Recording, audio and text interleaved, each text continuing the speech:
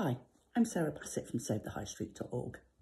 So my top tip today is about planning for when we're able to reopen. I know we've just had another 3 weeks, or likely that it's going to be another 3 weeks before the sort of non-essential places can reopen. But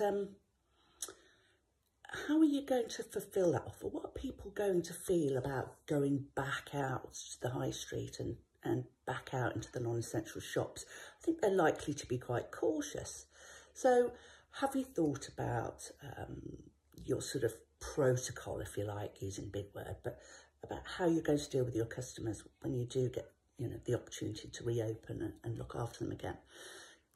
There's simple things like that. Obviously, can you now order hand sanitizer and a unit that can sit outside your, the shop door, so people can have a quick hand sanitize before they come in. That keeps you safe and also keeps them safe.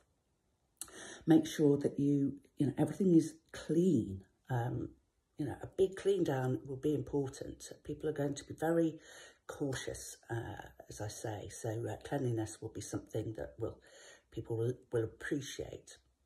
Have you got sanitizer for yourself? What about gloves, masks? Have you thought about, noticed in the supermarkets and some of the places that are open now, they've all got kind of these perspex screens in front of their till. Have you thought about installing one of those perhaps?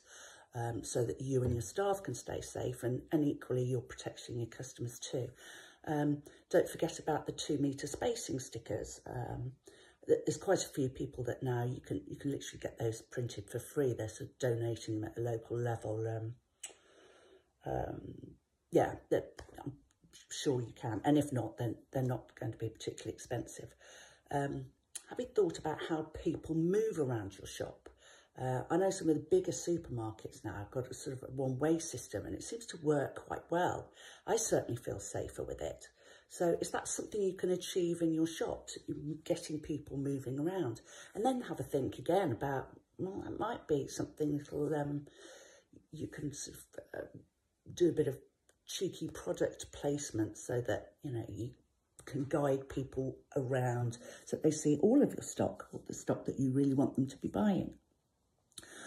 If you're not going to allow more than one person in the shop at a time, perhaps an appointment system would work. And also just really think about how you are going to look after those in society that have been classed as the most vulnerable, because when they start to be reintroduced to society, they are really going to want to feel safe. You need to think about accessibility, that kind of thing. If you've got wheelchair access, can you get a push chair in, for the children or whatever? Or is there a seat somewhere where somebody can rest, perhaps? Just sort of thinking about all those things you can do now to prepare for when you're able to open again. So that's my top tip of the day. We're from SaveTheHighStreet.org. We're here to help.